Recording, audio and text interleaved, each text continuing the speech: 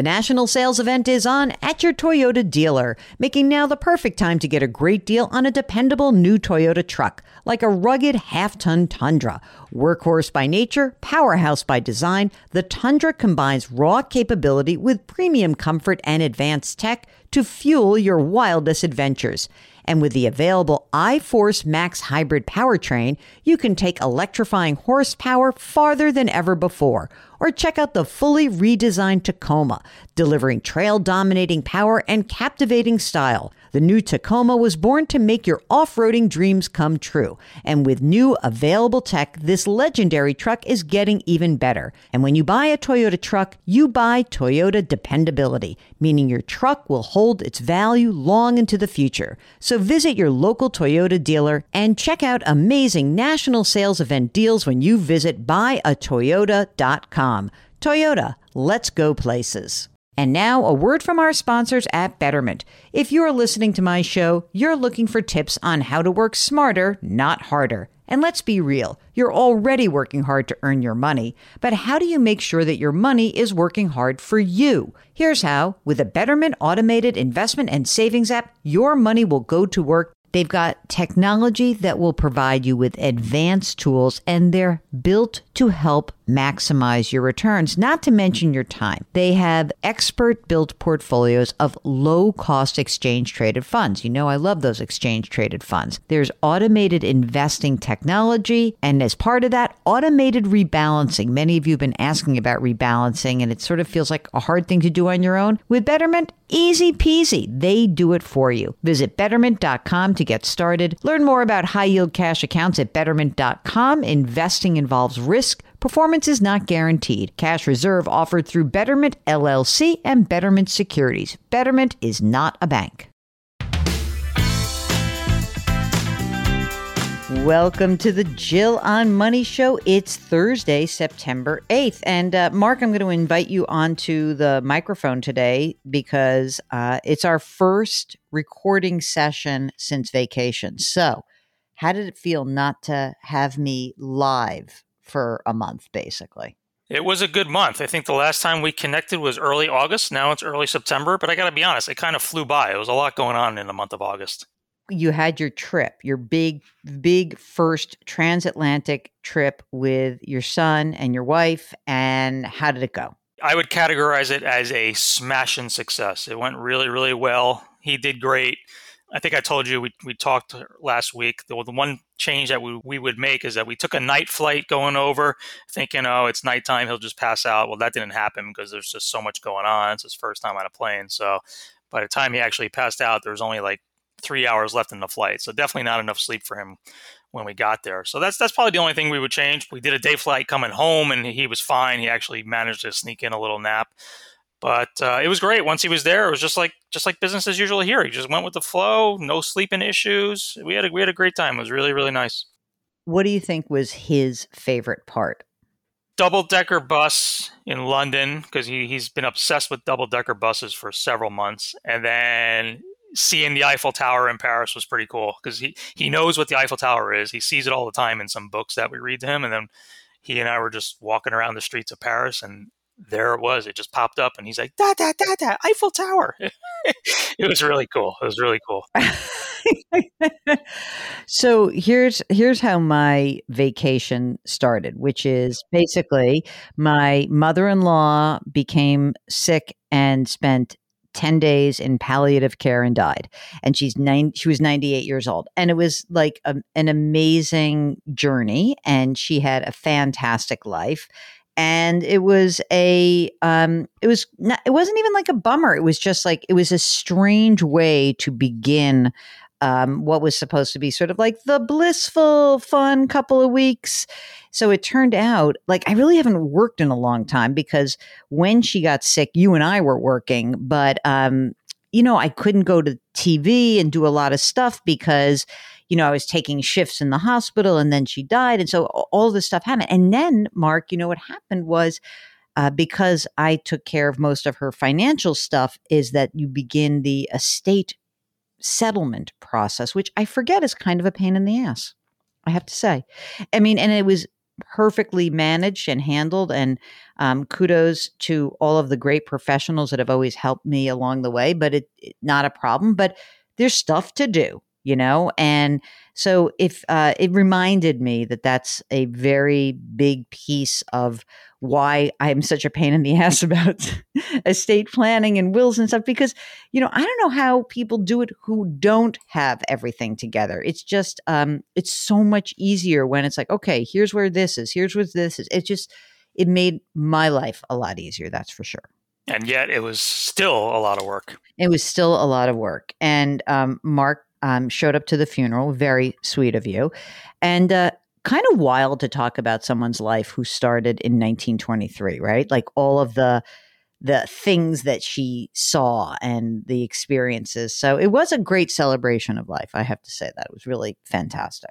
98 years old. I told you, my grandmother, I have one remaining grandparent alive, and she is also 98 years old. It's just like, what a life. I know. And they have a different, I think that of that generation, of course, there's a whole different ethos and how they manage their financial lives. And I think that's so different. Anyway, if you want to read more about my special relationship with my mother-in-law, I do have a blog post up. So if you go to JillOnMoney.com and you click the blog section, you see a post that's called We Bonded Over Numbers. And so you can check that out.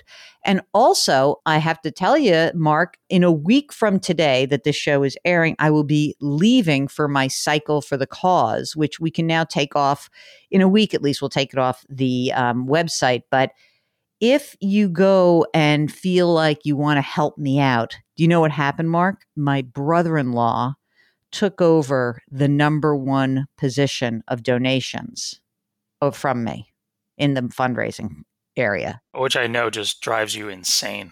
You have no idea how much that drives me insane. Gang, you got to help me. This guy works at Goldman Sachs. So he says to me, oh, well, you have a radio show and I don't have a radio show or a podcast. I'm like, okay, but my people, I'm asking them to give me $5. He got $20,000 from one person at Goldman Sachs, which just proves to you how much they're all overpaid. What's his total up to? His total is, as of this morning, is $48,370. Considering 20 of that came from one person, I'm not that impressed. Oh God, I love that you said that. My fundraising is $46,386, and so I've closed the gap. He was like $5,000 ahead of me, and I went crazy over this past weekend sending stuff out to people. Like, you didn't give me money, and people did. So I'm trying to close the gap and beat him.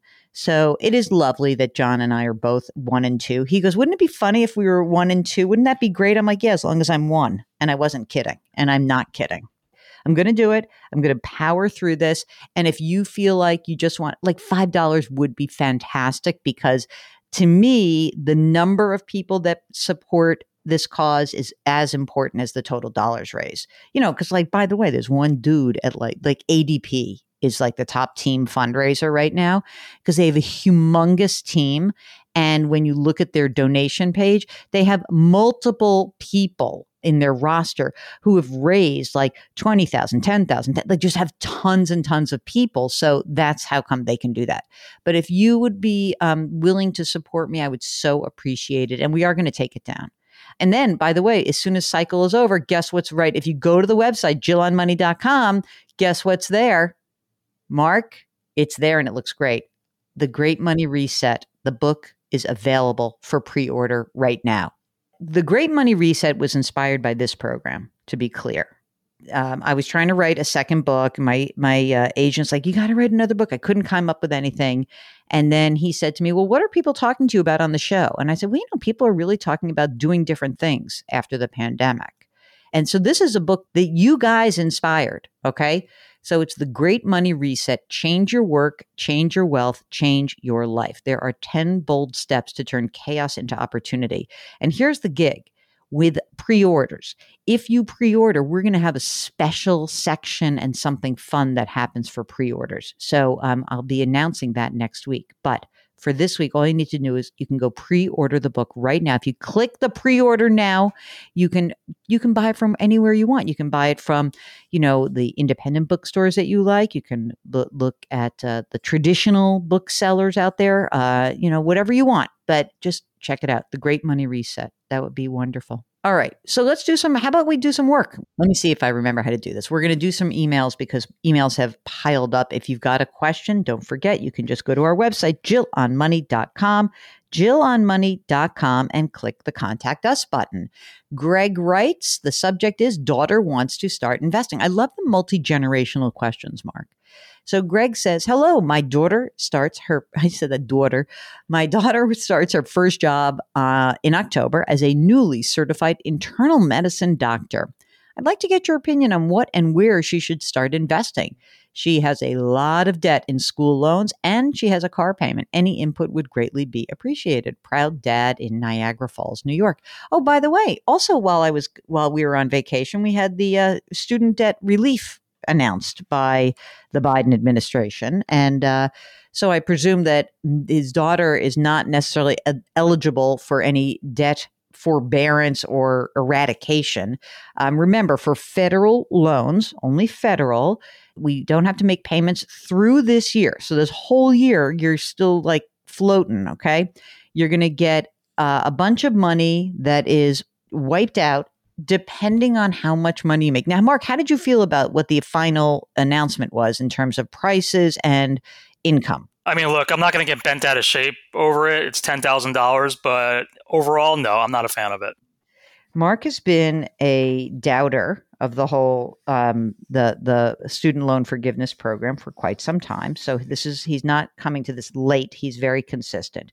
I had said that I thought that to wipe out some amount of money, especially for people who went to those really crappy institutions that really weren't giving you a degree, or like kind of a lot of the for-profit stuff. But the plan is $10,000 for anyone who earns less than $125,000 individually, or $250 married, filing jointly, or head of household. I thought the levels were higher than I would expect. You get $20,000 if you had a Pell Grant. Pell Grants are those grants that usually are for lower income students and their families. Here's something interesting, Mark. Usually, Pell Grant recipients are families that make less than $60,000 a year. Now, by the way, the rationale is that Pell Grants used to cover 80% of the cost of a 4-year public college degree, and now they only cover a third, which is wild to me, right? So that just shows you the ballooning cost of college. Okay. Parent Plus loans that are held by Department of Ed, and you fall under those income limits, you're also eligible to get cancellation of that $10,000 in federal student loans. So that's kind of cool. All right. Here we go. Now, so this woman has a lot of debt. I'm presuming she also is not going to qualify for the public service loan forgiveness plan, which has been expanded under this as well. So what first? Okay. First and foremost, Greg, is that she has got to take control of her financial situation. And she does that by saying, here's how much money is coming in. And then she says, here are the things that I need to pay every single month. So that might be her rent and her food and her utilities and, of course, her debt. And her debts would be listed with the highest interest down on to the lower interest loans. And she will set up an automatic schedule where she gets that debt paid off. And, look, by the way, a lot of these loans are quite expensive now. We are now in a place where, we're in a higher interest rate environment. So what's, I think, kind of interesting is when you go onto the studentaid.gov website, you find that 5 or 6% for a college loan, it may not seem so horrible, but it's still big money. So we do want you to kind of focus on that. And so if she also has a car payment and that car payment is cheaper than those loans, then she can just make those payments as she goes along. But if the car payment is higher than these student loans, then put a little extra money on that. And then finally, so once she has that settled, then we just want her to contribute to a retirement plan through work. And if she's working at a hospital, just try to contribute up to the match. Notice that you asked about investing, and I really went into money management, which is going to be far more important for her than the investing. The only investing she does right now while she's paying down debt is using the retirement plan through work up to the match.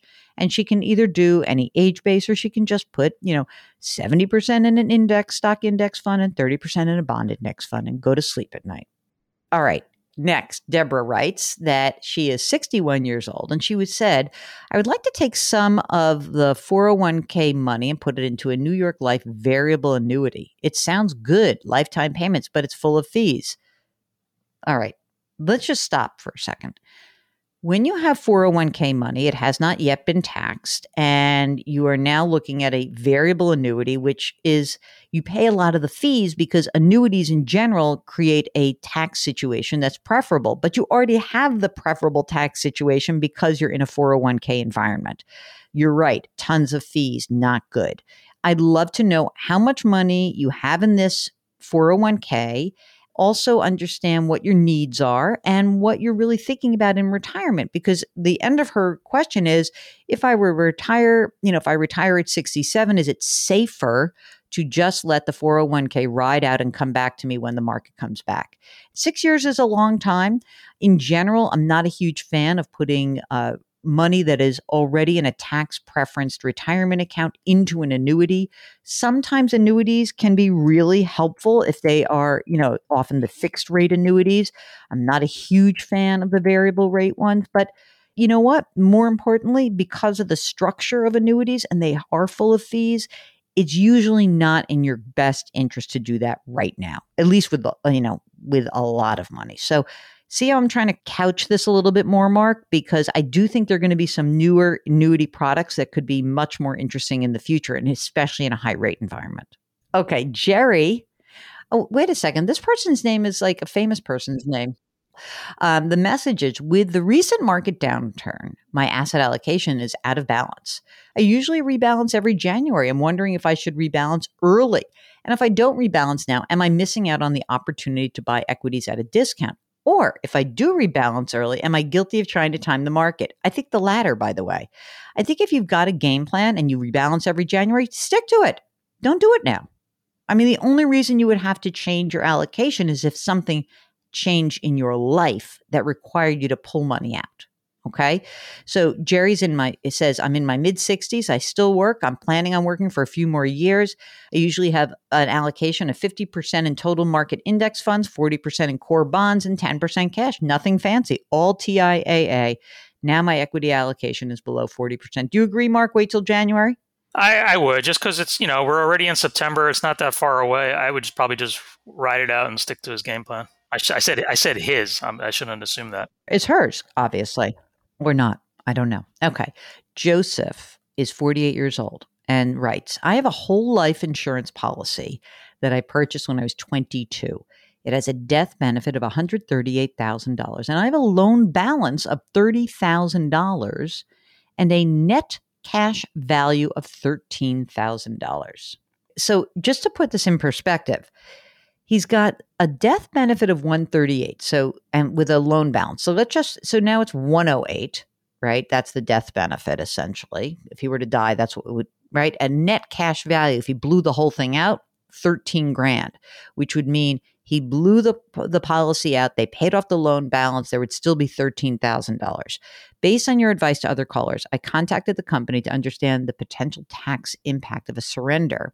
I don't want to keep paying premiums of over $1,000 a year. I'm not making loan payments. Cost basis, $27,000. Taxable gain, $17,000. Should I take the cash value and pay tax from the proceeds? Yeah, I'm done. Especially if you don't need insurance, let's be done with this. Good for you and glad that you checked that out. Okay, excellent.